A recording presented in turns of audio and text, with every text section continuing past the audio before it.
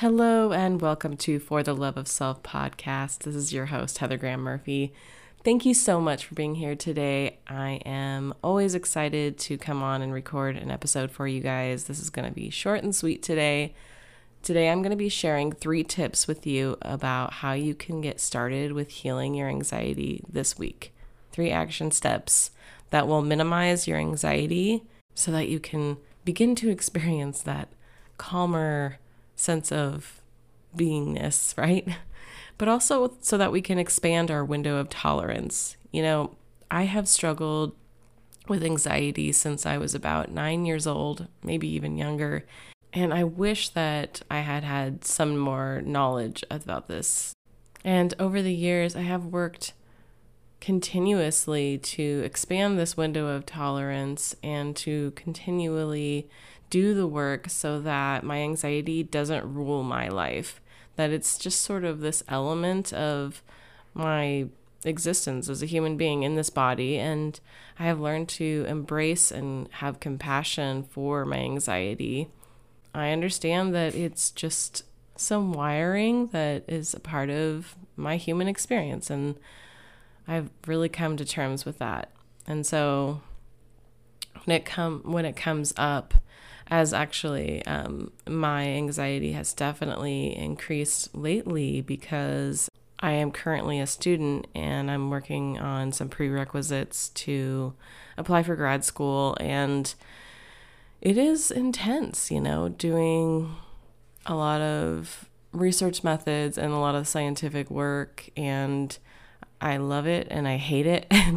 Just being in school, I'm sure many of you can relate, just having that amount of cognitive work to do can be a lot. So long story short, I have been really leaning even more into my window of tolerance, just expanding it, knowing that it's totally safe to experience anxiety and that oftentimes it passes quite quickly. So these are just going to be 3 quick little jumping off points for you. If you're new here and you're wanting to find some tools or some things that you can begin doing to decrease your anxiety as well as expand your window of tolerance, then I got you. So tip number 1 is to consider quitting coffee. And I know that if you're a mom, you're saying, yeah, not going to happen. I know we covet our coffee. It is so good. And I actually feel kind of hypocritical because at this very moment, it's 5 a.m. and I'm drinking a cup of coffee. But actually this is one of my first cups of coffee in a very long time. I'm currently 3 weeks out from the end of my semester.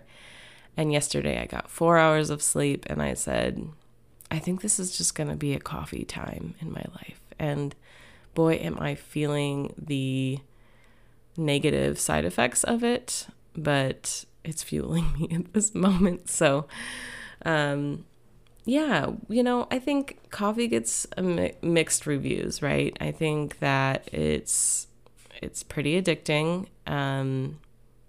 It dehydrates us, and there's just a lot of stimulation happening. And so, I think that I'm not a scientist and I haven't delved into the actual literature on coffee at all, but I just wanted to offer it as a suggestion because I have quit coffee several times. And like I said, yesterday was the first time I actually had a cup of coffee in several months, maybe even, 5 months or so, and actually longer. Yeah, it was definitely in the fall. It just totally makes me feel so different. I have to say that when I initially quit, I went through that really foggy period. I felt calmer in my body, but my brain was still not firing as well in the morning.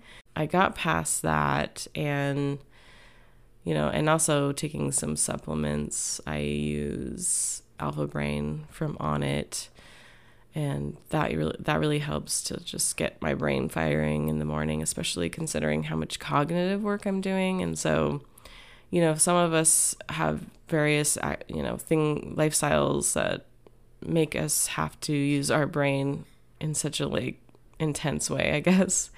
And so it's kind of just like your tolerance for, maybe I'll just cut back to like a half a cup instead of drinking 5 cups a day. So just play with it and consider it.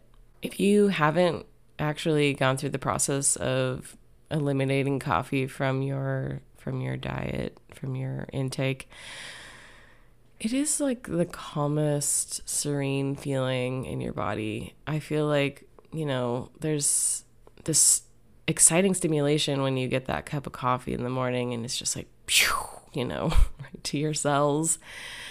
And all this firing is going on in your nervous system and in your central nervous system. And it's very difficult to deal with that in your body when your brain is also battling a lot of thoughts and worries and stresses. I think when we train our bodies to be calm, our brain knows that we're safe and that we're calm, and we don't need to, those thoughts sort of begin to calm down that exacerbate our anxiety. So just some food for thought. Consider it, or consider reducing your coffee intake. Tip number 2 is to minimize your schedule.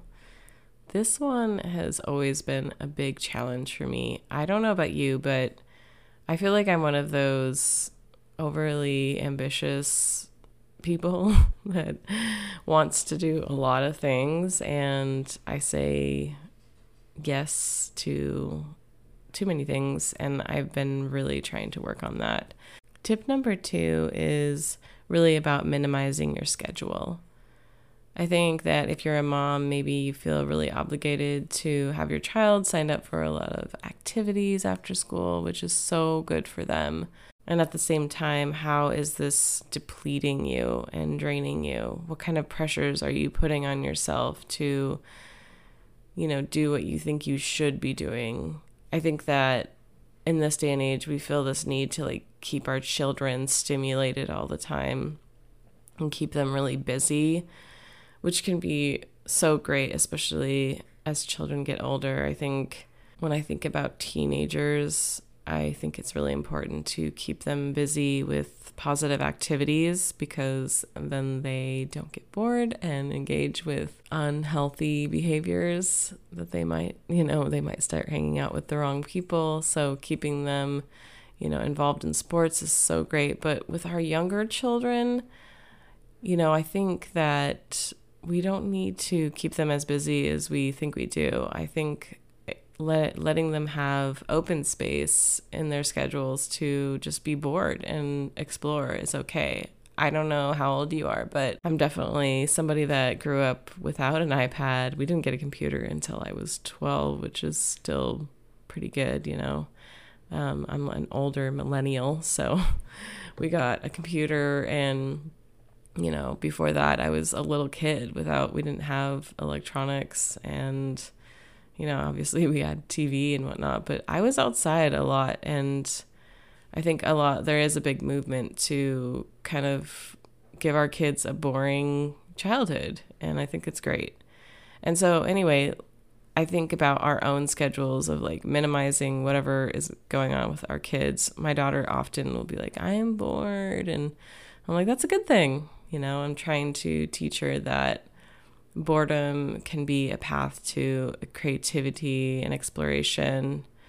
And that's really exciting to think about what's on the other side of that boredom. And so that's the same thing for us as adults.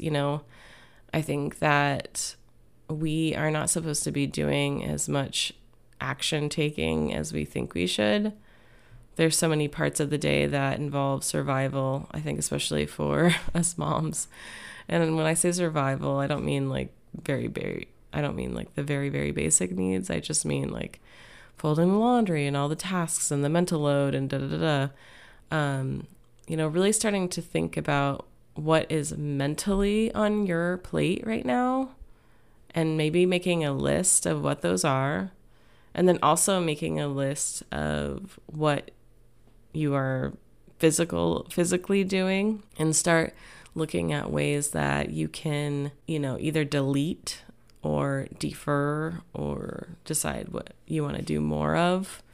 I think about, with activity schedules, maybe someone else can be in charge of that in your household, either your partner or an older child. But also just thinking about, what do you have on your schedule? Are you signed up for all these activities for school, or are you signing up for more stuff at work? Or are you putting pressure on yourself? Like if you're a stay-at-home mom, maybe you're putting too much pressure on yourself around the household, especially when maybe there is some other dream that you have. Could you maybe just let things go a little bit so that you can spend some time on your self-care, your well-being, your mental health? Maybe not feeling obligated to schedule as many social activities. How can you leave blank spots in your schedule so that you can be more energized, rest, be creative, whatever it is? For a long time, I'm still kind of dealing with this because I'm a student again, but for a long time, like when I was in my 20s, I would take like 20 units at a time, and I worked at the same time, and I was like playing music, and I just always had stuff. I was running from everything. I was like running on adrenaline all the time. And so if you find that you're that person, like maybe you're always running late, or you're always behind on things, maybe you just have too much on your plate, and you really have to sit with that and think about, what do I really want to be doing with my time? Do I need more spaciousness in my schedule to allow me to be on time, to allow me to get the tasks done that I'm not getting done, my commitments, all of that?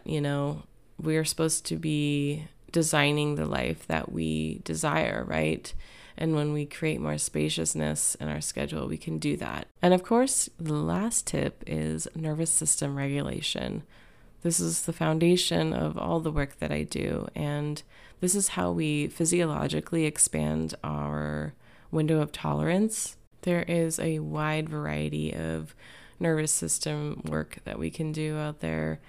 Some of the ones that I work with clients on are breath work, sound, and movement, and I incorporate all of those in the work that I provide. And when we do this, we create a sense of calm in our body.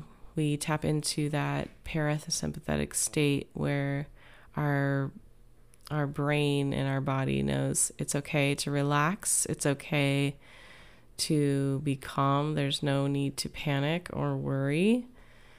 And so when we think about all the things that we have going on in our lives, really none of it is going to kill us. So for me, when I get really anxious about the homework that's piling up, or, one of the things that gives me the most anxiety is writing papers, even though I kind of have this love-hate relationship with it because I love doing research. But when it comes time to actually putting it all together, I freeze, and I have to remind myself that this is not going to kill you.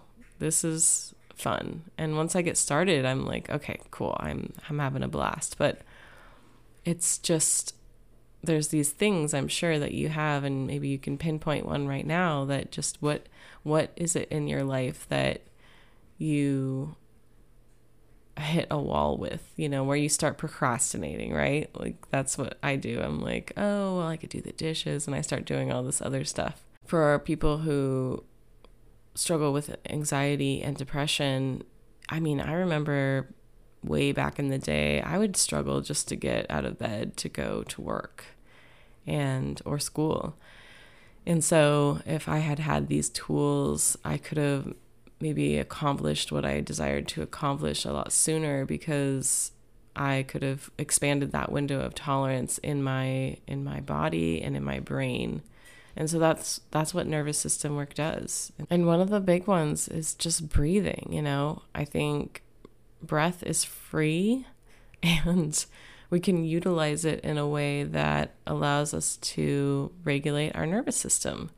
There's a wide variety of breathwork and breathwork patterns that you can use to help your body release the hold that anxiety can have on your body.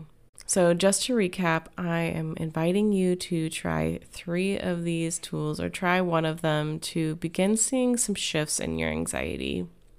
Number 1 was to quit coffee or reduce your coffee consumption. Really begin to tap into, how does your body feel when you drink coffee?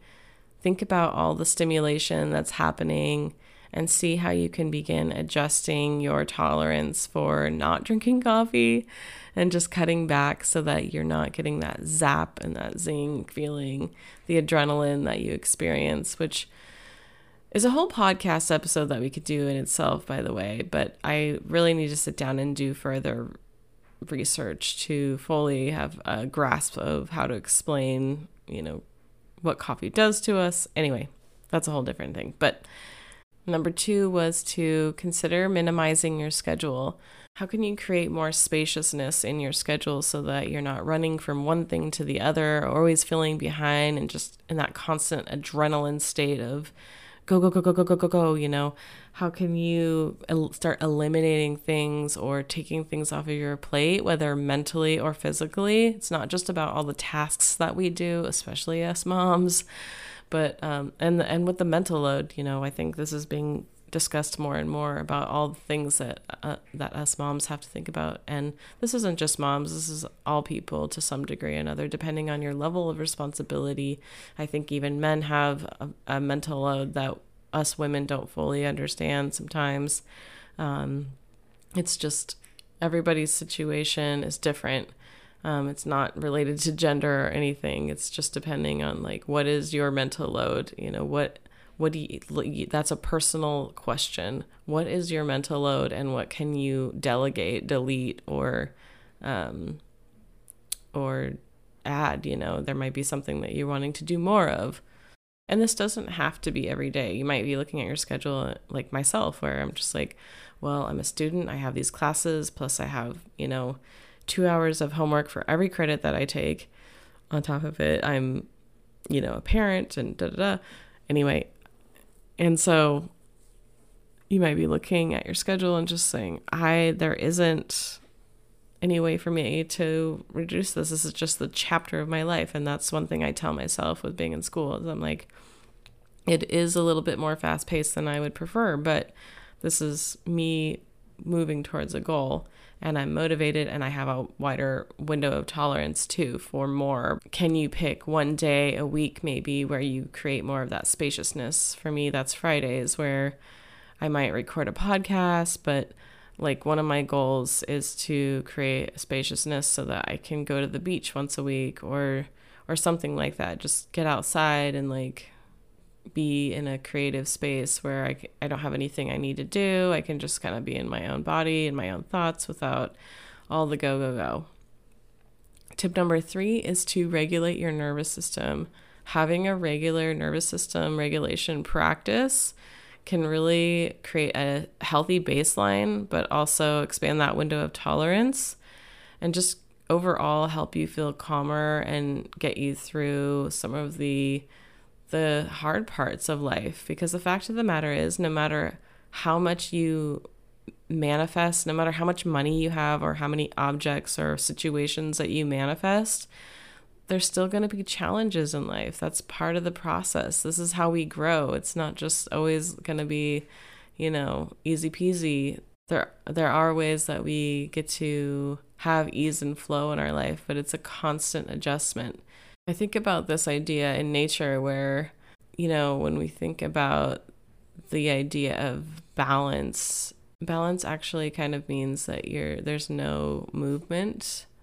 And therefore, I think there's no real growth. And so to me, it's just that there's never going to be a there. There's always this concept of okay, when I finally get the job, or when I get through school, or when I when I have the money, then I can just relax, and then I'll feel this way. And yes, that might be true, that when you do have that thing that you will feel that way, but why not feel it now? And we can do that through regulating our nervous system and taking action on our lives to create and define how it's going to be, and also understanding that with all of that, we are sometimes climbing mountains, and that is challenging, rigorous work. So there's a dance, right? To go back to the balance analogy, there's this dance with the universe that we're constantly moving around and shifting and making adjustments, and that's normal. There is no there. Life is a dance. So continue to practice self-awareness and look at your life, look at your coffee intake, look at your schedule, look at your nervous system work. Are you doing what you need to do to reduce your anxiety and not add to it? I hope that this podcast has given you some food for thought today. If there is someone out there that you think would benefit from this podcast, please consider sharing it or share it over on the Instagrams and tag me. Let me know what your takeaways were or what you're adjusting in your life to reduce your anxiety this week. All right, I'll catch you in the next one. Hey, thank you so much for tuning in today. I hope you enjoyed the episode as much as I enjoyed sharing it with you. If you found this episode helpful in any way, I want to invite you to send it to someone who would benefit from it. Also, consider leaving a rate and review for the podcast, as it really does help the podcast get to the top of the recommendations list, so that even more people can get on the self-love train. Come follow me over on Instagram and TikTok at fortheloveof.self. That's at fortheloveof.self. Shoot me a message and let me know what your favorite takeaways were. I love meeting new people and watching them grow. And thank you again so much for tuning in today, as it really is an honor to be here with you. We'll catch you in the next one. Oh, and of course, don't forget to subscribe.